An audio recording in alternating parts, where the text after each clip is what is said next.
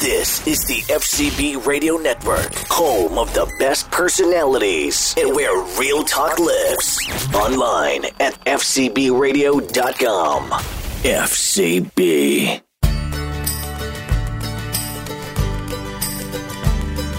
They freed us all from tyranny, risked everything for liberty, and they fought so we would be America, land of the free. Welcome back to the Growing Patriot Podcast. I'm your host, Amelia Hamilton. When we left off, Washington and his troops were wintering at Valley Forge. This week, we're going to talk about when they left Valley Forge and what happened until the next major point in the American Revolution. That's right, it's another minisode. Here we go.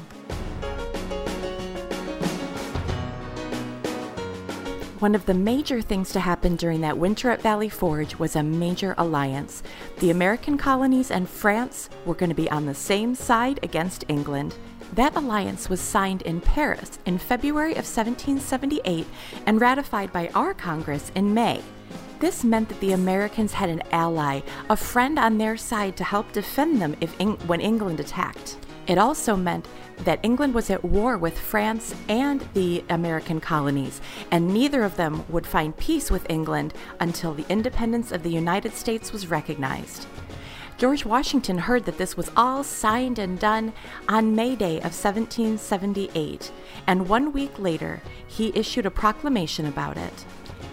It began, "It having pleased the Almighty Ruler of the universe propitiously to defend the cause of the United American States, and finally raise up a powerful friend among the princes of the earth to establish our liberty and independence upon a lasting foundation, it becomes us to set apart a day for gratefully acknowledging the divine goodness and celebrating the important event which we owe to his benign interposition." That means he wanted to set aside a special time to thank God for sending France as an ally to protect our independence.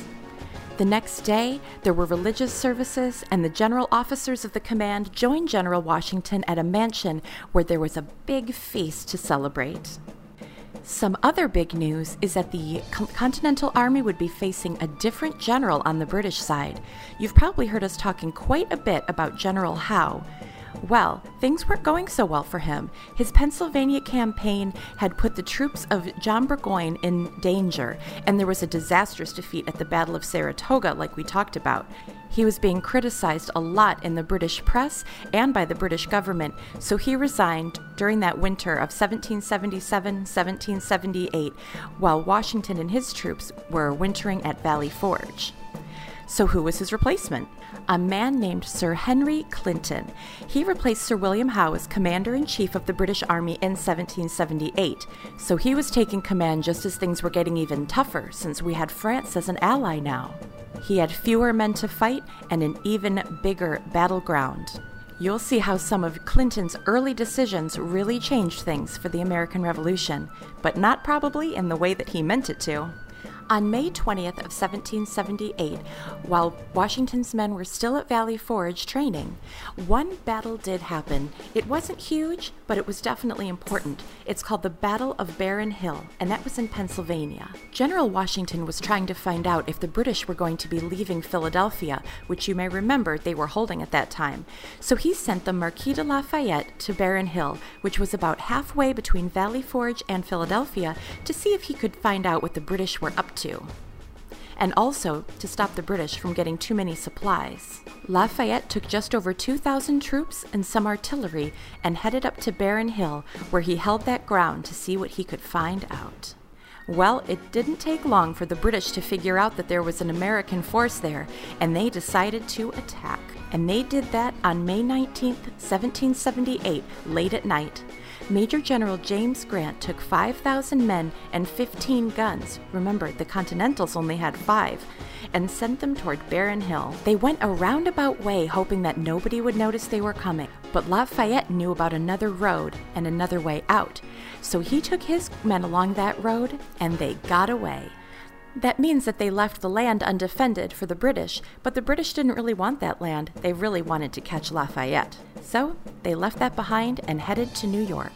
The fact that they went to New York instead of back to Philadelphia meant that Washington was probably right. The British were leaving Philadelphia behind. And in the middle of June, Washington's spies told him that was absolutely true.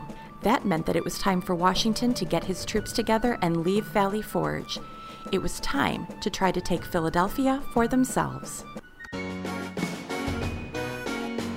Thanks so much for listening, and we'll be back soon with more of the action. In the meantime, you can visit us on social media, on Twitter, Instagram, and Facebook at Growing Patriots, and visit growingpatriots.com for more resources that go along with this episode and every episode, and to find out more about the Growing Patriots books. Thanks so much for joining me.